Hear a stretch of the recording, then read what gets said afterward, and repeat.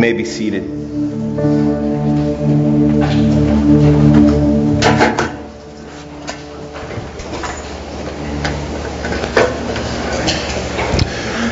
Guys, I believe we are in a holy moment right now.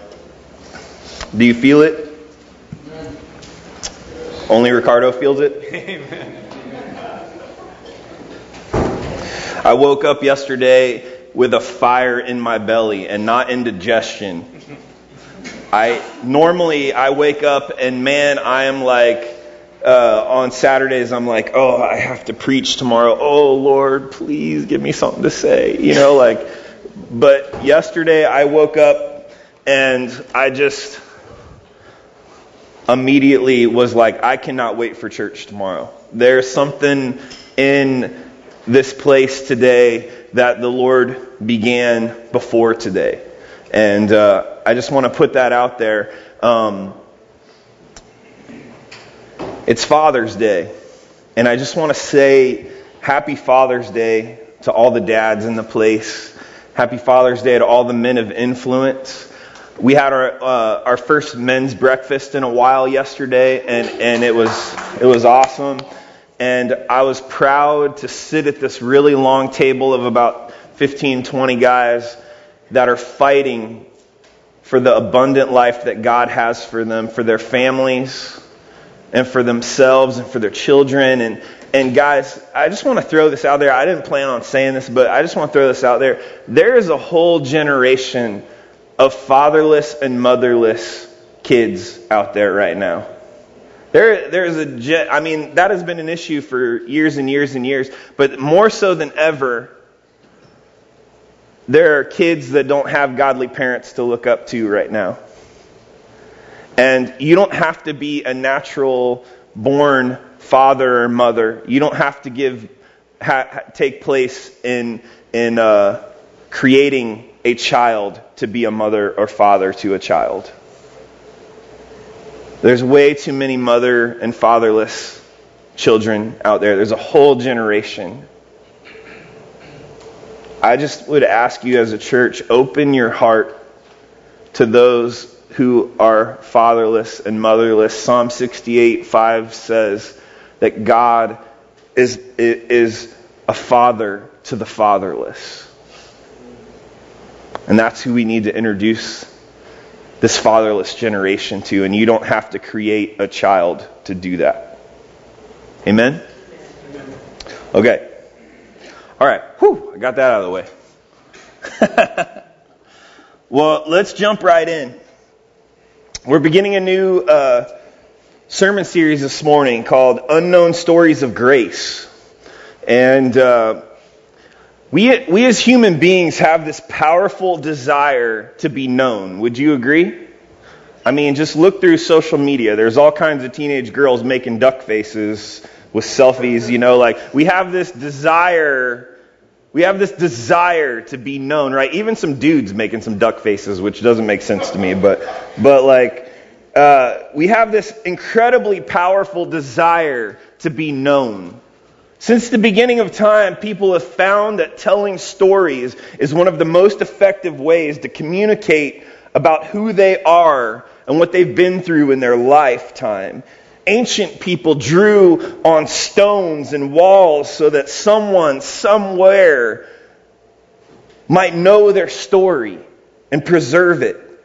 But somewhere along the way, we as a society, we kind of decided that, we wanted to focus our attention on people who are more interesting than us, right? Than more interesting than we are. Like movie stars, musicians, politicians, athletes are constantly in the news because people want to know about them, because their lives seem more interesting than ours. I mean, why do you think we have so many gossip TV shows like TMZ, right? We have all these gossip TV shows because people love to hear the stories of those they deem more interesting than themselves. And don't get me wrong, I believe hearing the stories of others is a wonderful thing. But when we focus it all on celebrities and politicians, We're missing it. Every person in this room, I'm looking at you.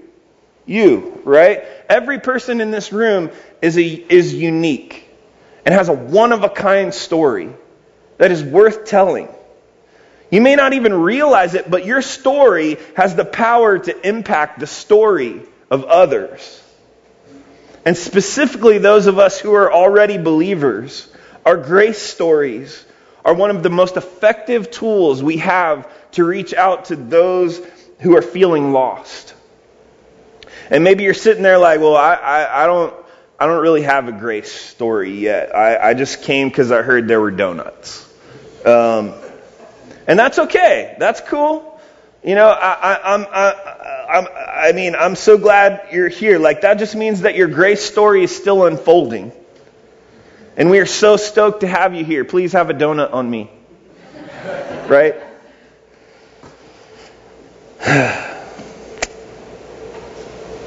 But it's not just TMZ that tends to focus on, the celebrity side of things. Even the Bible kind of has its own celebrities. And what I mean by that is that there are these big, impactful, wonderful accounts of like Noah's Ark, right? And Moses parting the Red Sea, and David and Goliath, and Daniel and the lion's den, and Zacchaeus and the wee little man, right? Is the wee little man. Some of these examples are so well known that even non-believers know them and probably could give you the gist of the story. Stories like these are incredibly meaningful and hold tons of power for our lives, but the Bible is full of so much more. And sometimes we tend to only scratch the surface. So we're starting a new sermon series, like I said, Unknown Stories of Grace. And our goal with this series is to bring to light some lesser known accounts of grace from the Bible to help us remember that whether you are famous or not, every grace story matters, including yours. So today I'm going to share with you an incredibly beautiful story that is tucked away neatly in the book of 2 Samuel, and it's so tucked away so neatly you could read right by it and not think twice about it. I think this person's story would actually be a lot more famous if it wasn't for the fact that he has a totally unmarketable name. His name is Mephibosheth. See what I mean? Like, no kid in the history of life has ever laid down in bed, right, and like pulled the covers up to their chin and said like, Mama, tell me the story of Mephibosheth. Right? Like, I don't know why that girl was Southern, but I don't know. But it just doesn't happen, right? Noah, yes. Like, every church nursery has Noah's Ark in it, right? Like, Noah, yes. Daniel, yes. Mephibosheth, no. Mostly because no one knows how to say his name correctly. So let's all learn together, right? Let's learn together. Let's do a little sounded out action here. Here we go. Mephibosheth.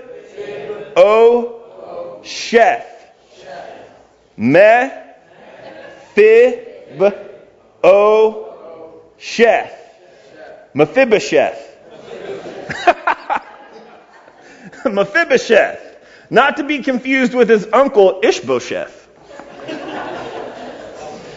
I'm just curious, does anyone actually know the story of Mephibosheth already? Yeah? All right. You guys might need to pray because you have some pride issues, I think. I'm just kidding. I'm just totally kidding. Mephibosheth's story is actually kind of short.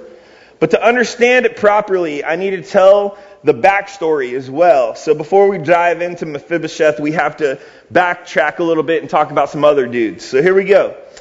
After God brought the Israelites out of Egypt and into their promised land, Israel had no king. They called this period the time of Judges, where they had different people who were prophets and warriors govern the nation, but ultimately God was the king of Israel.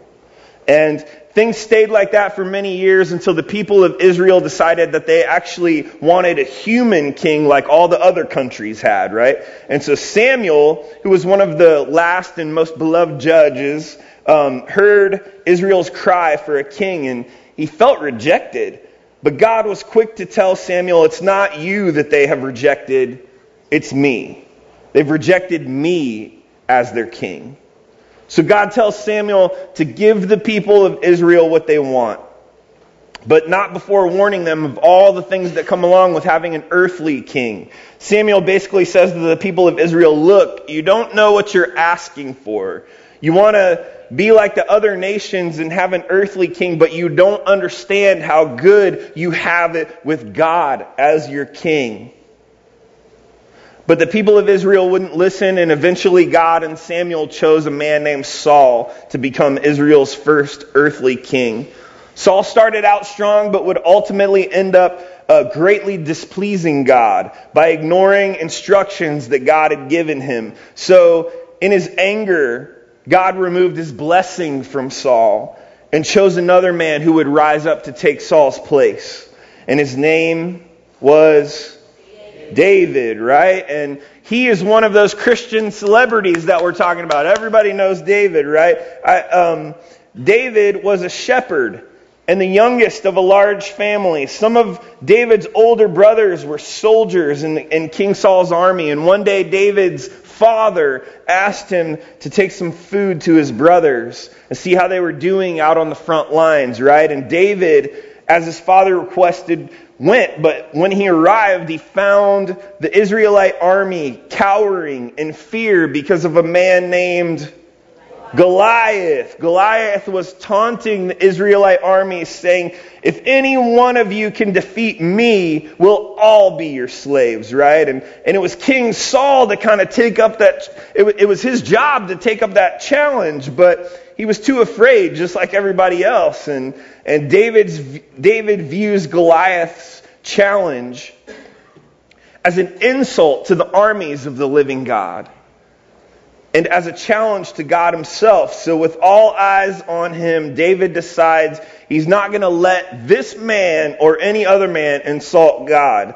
David takes up some smooth stones from a nearby brook and has a sling and heads for the front lines.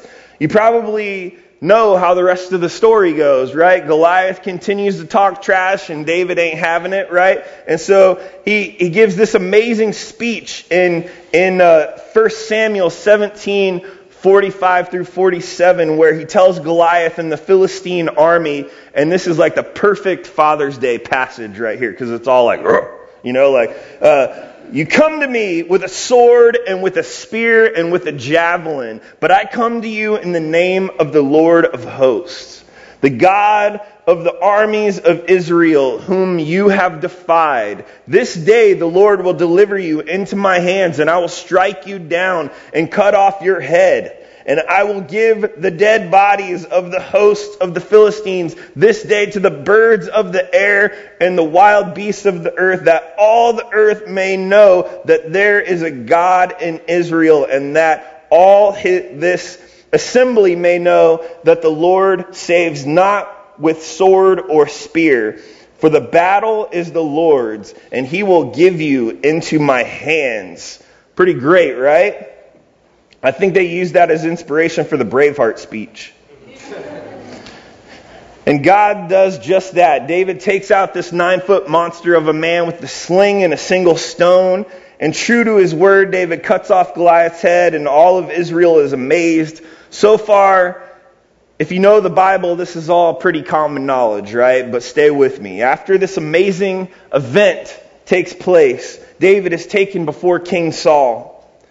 So Saul could kind of find out more about him, find out where he's from and what his family's like. And as he's speaking to Saul's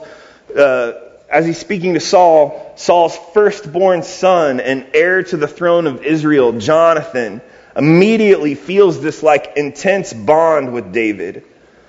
The Bible says that Jonathan loved David as his own soul. King Saul took David in, and he and Jonathan made a covenant. And covenant is a pact between at least two people, which in essence means the two become one in spirit. They are one. If you mess with one, you mess with the other. This was like a big deal in the Old Testament, and breaking a covenant came with huge consequences. And so by making covenant with David, Jonathan, son of the king, is saying from here on out, we are connected. Jonathan would eventually give David his robe, armor, sword, bow, and belt. Though Jonathan may have been unaware of it at the time, this could have been symbolic of the fact that David would later become king and not Jonathan, who was the rightful heir. King Saul would eventually become extremely jealous of David because of the Lord's favor on his life, and the people of Israel began to regard David as a great leader and warrior, even above King Saul. Saul's jealousy grew and grew until he was ready to burst with rage. The king was so filled with jealousy that he tried to assassinate David a few different times, but one of the last times, Jonathan, Saul's son, warned him in advance, and David was able to escape. Sometime later, Israel is at war with the Philistines again, and Jonathan, along with most of Saul's other sons, were killed. And rather than be captured, King Saul, in fear of what the Philistines might do to him, falls on his own sword and dies. And even despite their differences, when David finds out what happened, David mourns the loss of Saul and his dear friend his dear friend Jonathan. David's doing the mourning. Right, okay. So this is right around the time that our boy Mephibosheth enters the story. Say it with me. Mephibosheth. One more time. Mephibosheth. All right, here we go. Jonathan had a son, and his name was Mephibosheth. So that would have made King Saul Mephibosheth's grandpa. In 2 Samuel 4:4, we read Mephibosheth was 5 years old when the news of his father Jonathan and King Saul's death reached his household.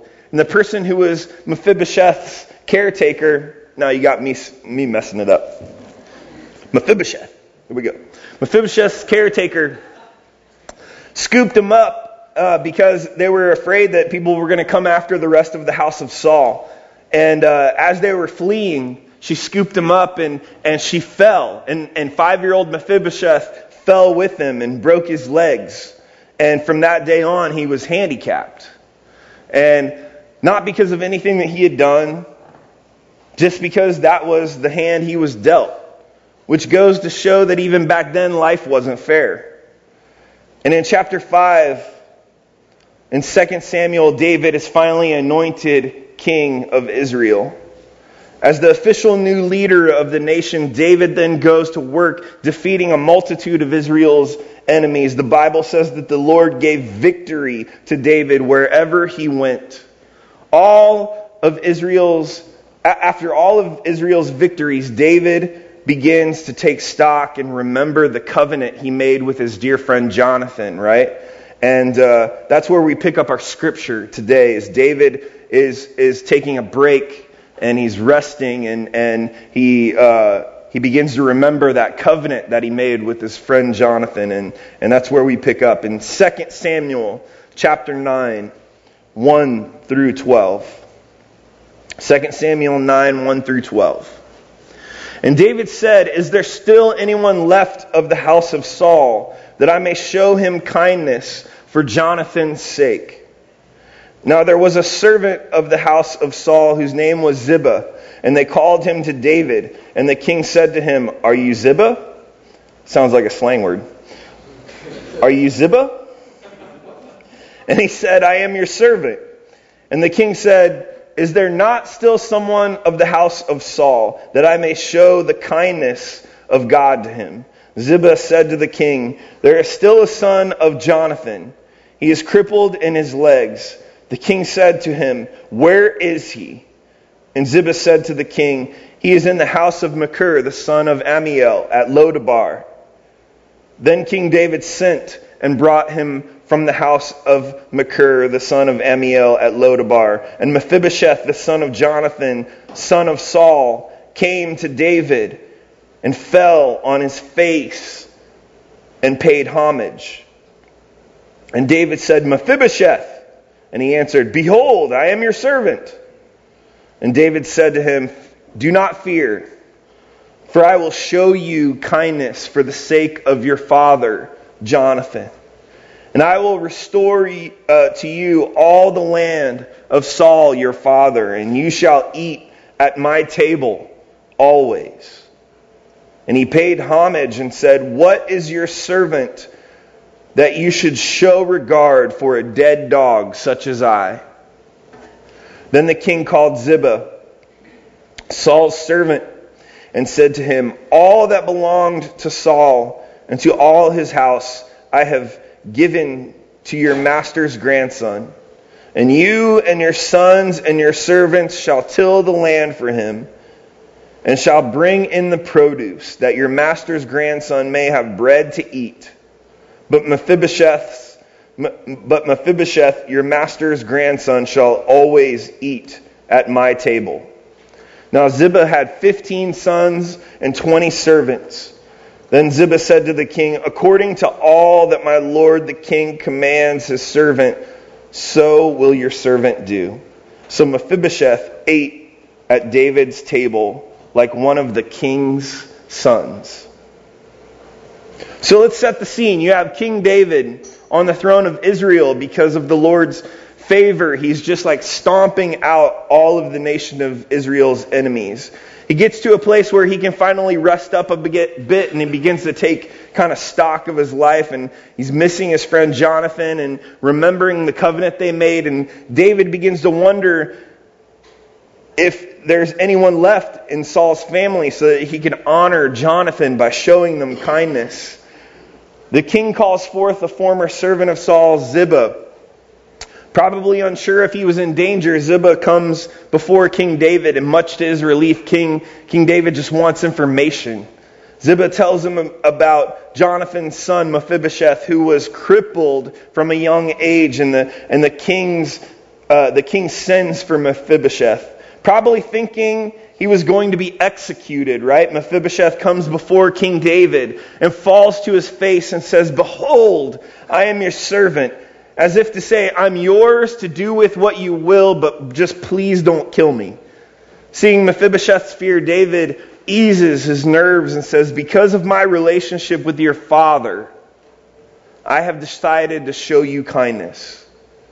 Take back all the land that belonged to your grandfather, King Saul, and I want you to eat at my table from now on. Just think about that for a minute. Put yourself in Mephibosheth's shoes. Can you imagine being Mephibosheth at that point? You've been crippled since a young age. And in our society today, that's super tough. But basically back then, that made you a complete outcast. And you have lived most of your life in fear that people may come to kill you at any point, not because of anything that you've done, but because of who your family was. Mephibosheth probably hadn't been shown a ton of kindness in his life.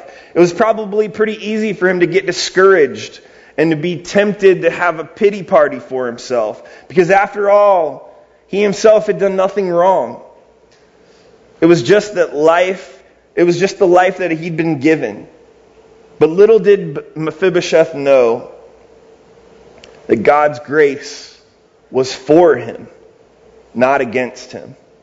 God's grace was for him, not against him. So when one day, out of the blue, Mephibosheth gets called before King David, he has to be thinking, well, that's it. Well, jig's up. He knows who I am now. Today's probably as good as any day to die. So he throws himself at the feet of the king, pleading mercy. But the king says, Fear not. I am for you, not against you. I want you at my table as if you were one of my own sons. Can you imagine how shocked Mephibosheth must have been? This was not what he expected to happen. He came expecting to pay for his family's sins and was made a son. Just as the troubles in Mephibosheth's life, grace came to him not because of anything he had done, but because of who his father was. Mephibosheth was the son of Jonathan, which means he was created a son of the would-be king. But when Saul and Jonathan died and David was named king, that right to be a son of the king was removed from him. But God restored Mephibosheth to who he was born to be. Not because of anything he had done, but because of who his father was. Isn't that just like God? God is in the business of bringing restoration. He knows who you were created to be. You were created to be a son or a daughter of the living God, the King. And despite what you may feel like in this moment, His grace is for you, not against you. In fact, He sent His one and only Son to die on a cross, to wipe away your every sin so that you could reclaim your seat at the King's table. Anybody feel like amen in that? We need to be an amening church. Brian and I were talking about this last night. Amen. All right. I'm going to say it again. And then you're going to say amen. I'm just going to tell you that right now. Okay? In fact, He sent His one and only Son to die on a cross to wipe away your every sin so that you could reclaim your seat at the King's table. That's right. Woo. For those of you that haven't accepted the grace of Jesus before, I want to give you that opportunity right now. Mark, will you please just come back to the piano, please? I want to give you the opportunity to accept Jesus right now if you haven't ever done that before. I wasn't planning on doing this week, but the Lord really stirred my heart. And I'm being faithful to what He's called me to do. Maybe it's through no fault of your own, but you're sitting there and you're just like, I don't know how my life got to this place. I don't know how I got here. Maybe it's through no fault of your own, or maybe it's because of some mistakes that you've made in the past. Or maybe it's because of some mistakes that you keep making. Maybe you just feel like you're hiding, waiting anxiously, knowing that one day you will be found out. If you feel the Lord speaking to your heart right now, and if you feel like any of this is resonating with you, and you have not accepted Jesus before, and I believe that there are those here today that this message was meant for. You need to hear that you are a son and a daughter of the King, and He wants you at His table. And nothing you could ever do will quench His love for you. Nothing you could ever do will make Him love you less. His grace is sufficient for you, and you could never buy it. You can never find it in material things. You can never find it in a relationship.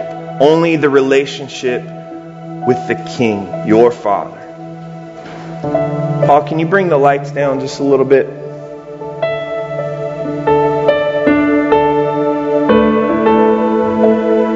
I want to give you the opportunity to accept, to reclaim your seat at the table right now.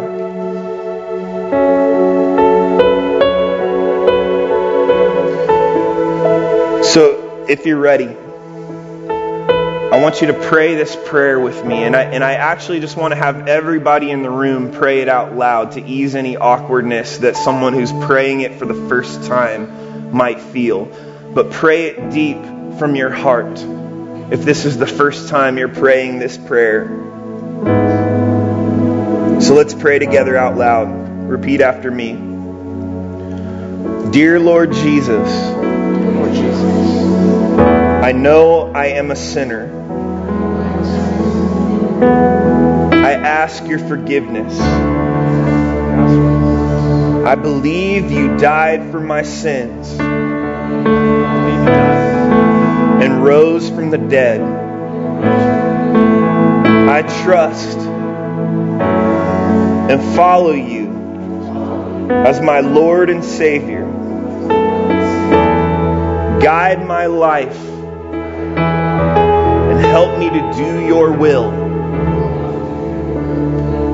In your name, amen. Amen.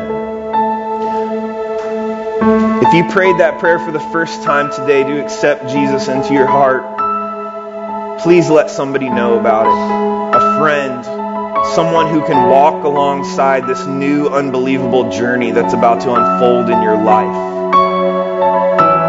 I would love to partner with you through this journey.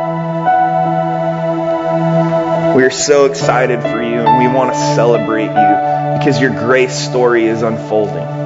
It's unfolding. But maybe you're already a believer and you've kind of lost your way, and your relationship with God has become distant.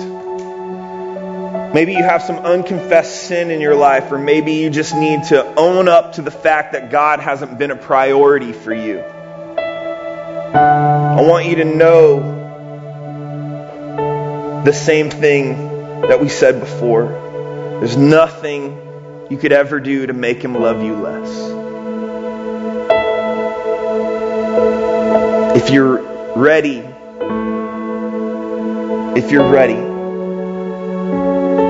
to reestablish this relationship with God, to begin living a life in relationship with Him daily again, I want us to pray this prayer out loud all together, because I believe that there's power in speaking these words out loud. So would you all pray together with me?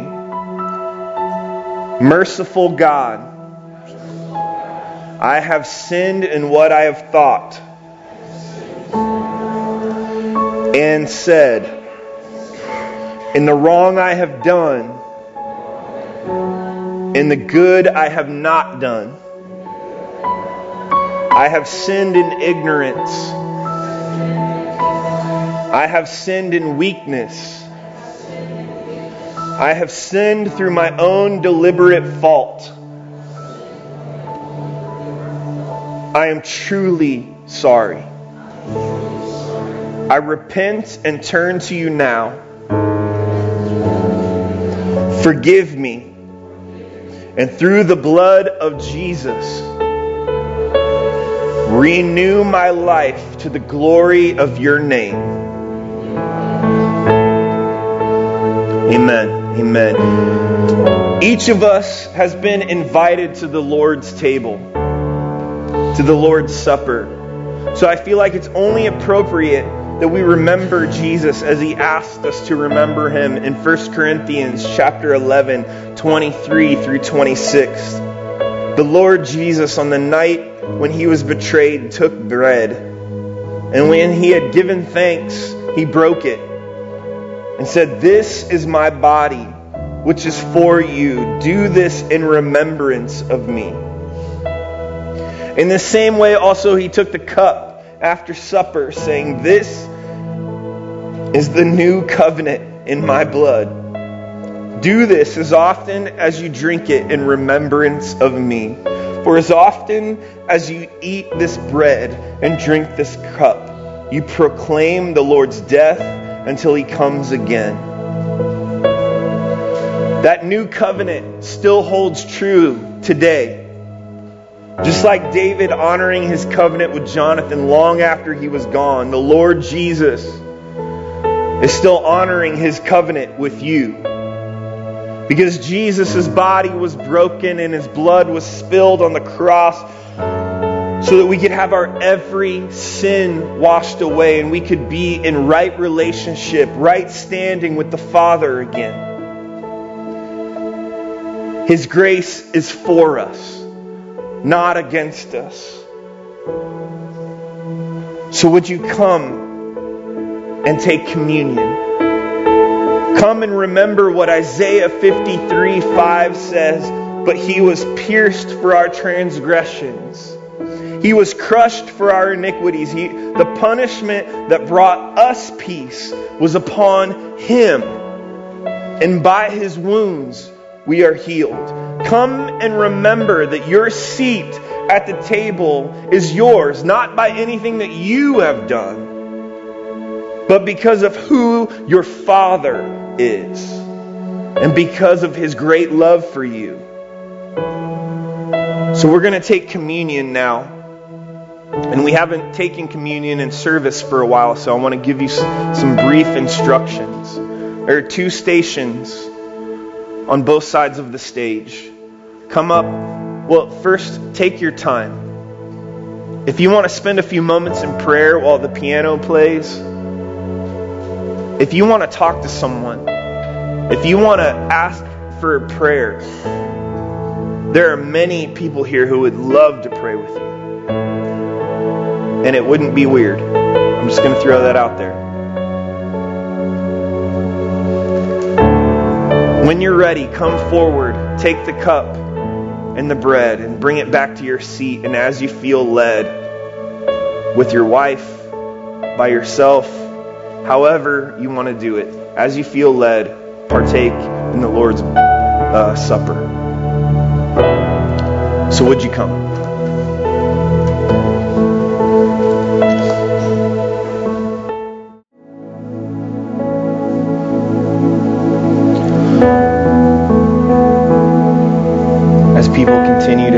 Take communion. There's just one more thing I want to tell you about Mephibosheth, and I actually wasn't planning on sharing this, but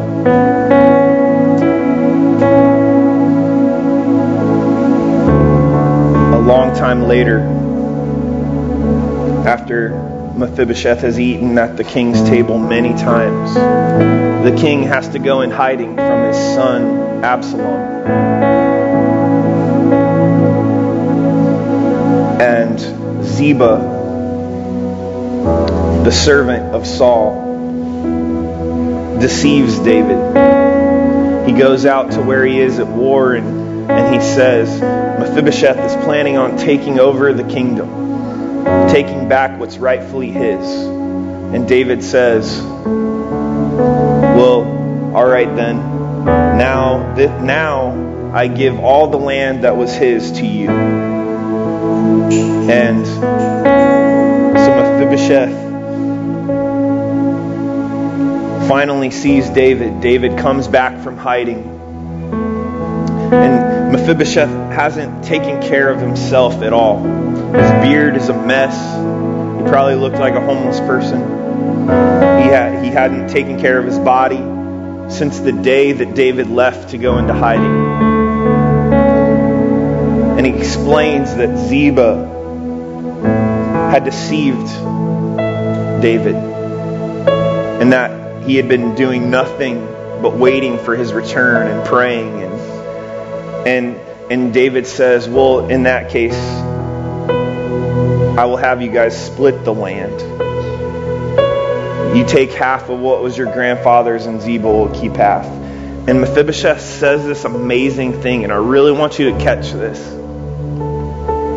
He says, I don't even care about the land. Let him have it all. Let him have it all. Just don't deny me a seat at your table.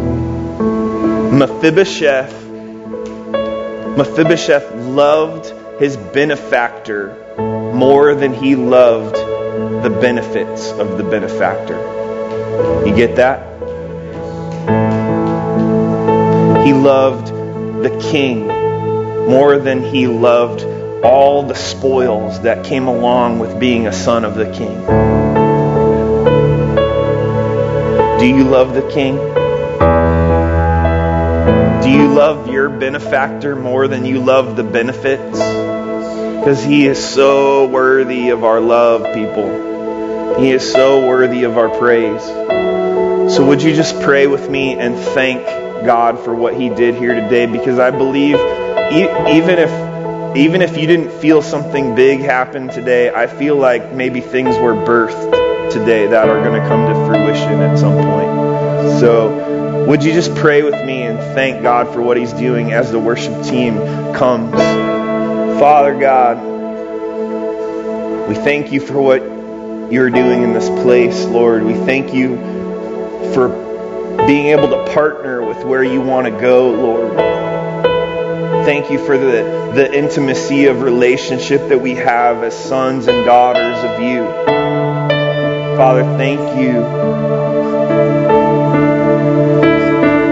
Thank You for the opportunity to reclaim our seat at Your table, Lord.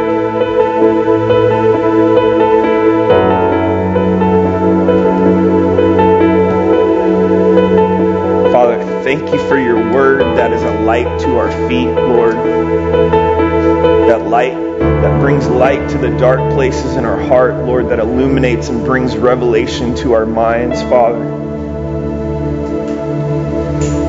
Lord, we honor You today. Thank You, thank You, thank You for calling us sons and daughters. You are our true, true Father. And we love You. And as the ushers come forward now, Lord, as we take our tithes and offering, Lord, You know the financial obstacles that our church is facing, Lord. You know better than most, Lord. And so, Father, we just bring back to You what is already Yours, Lord. We give You what You have given to us, Lord.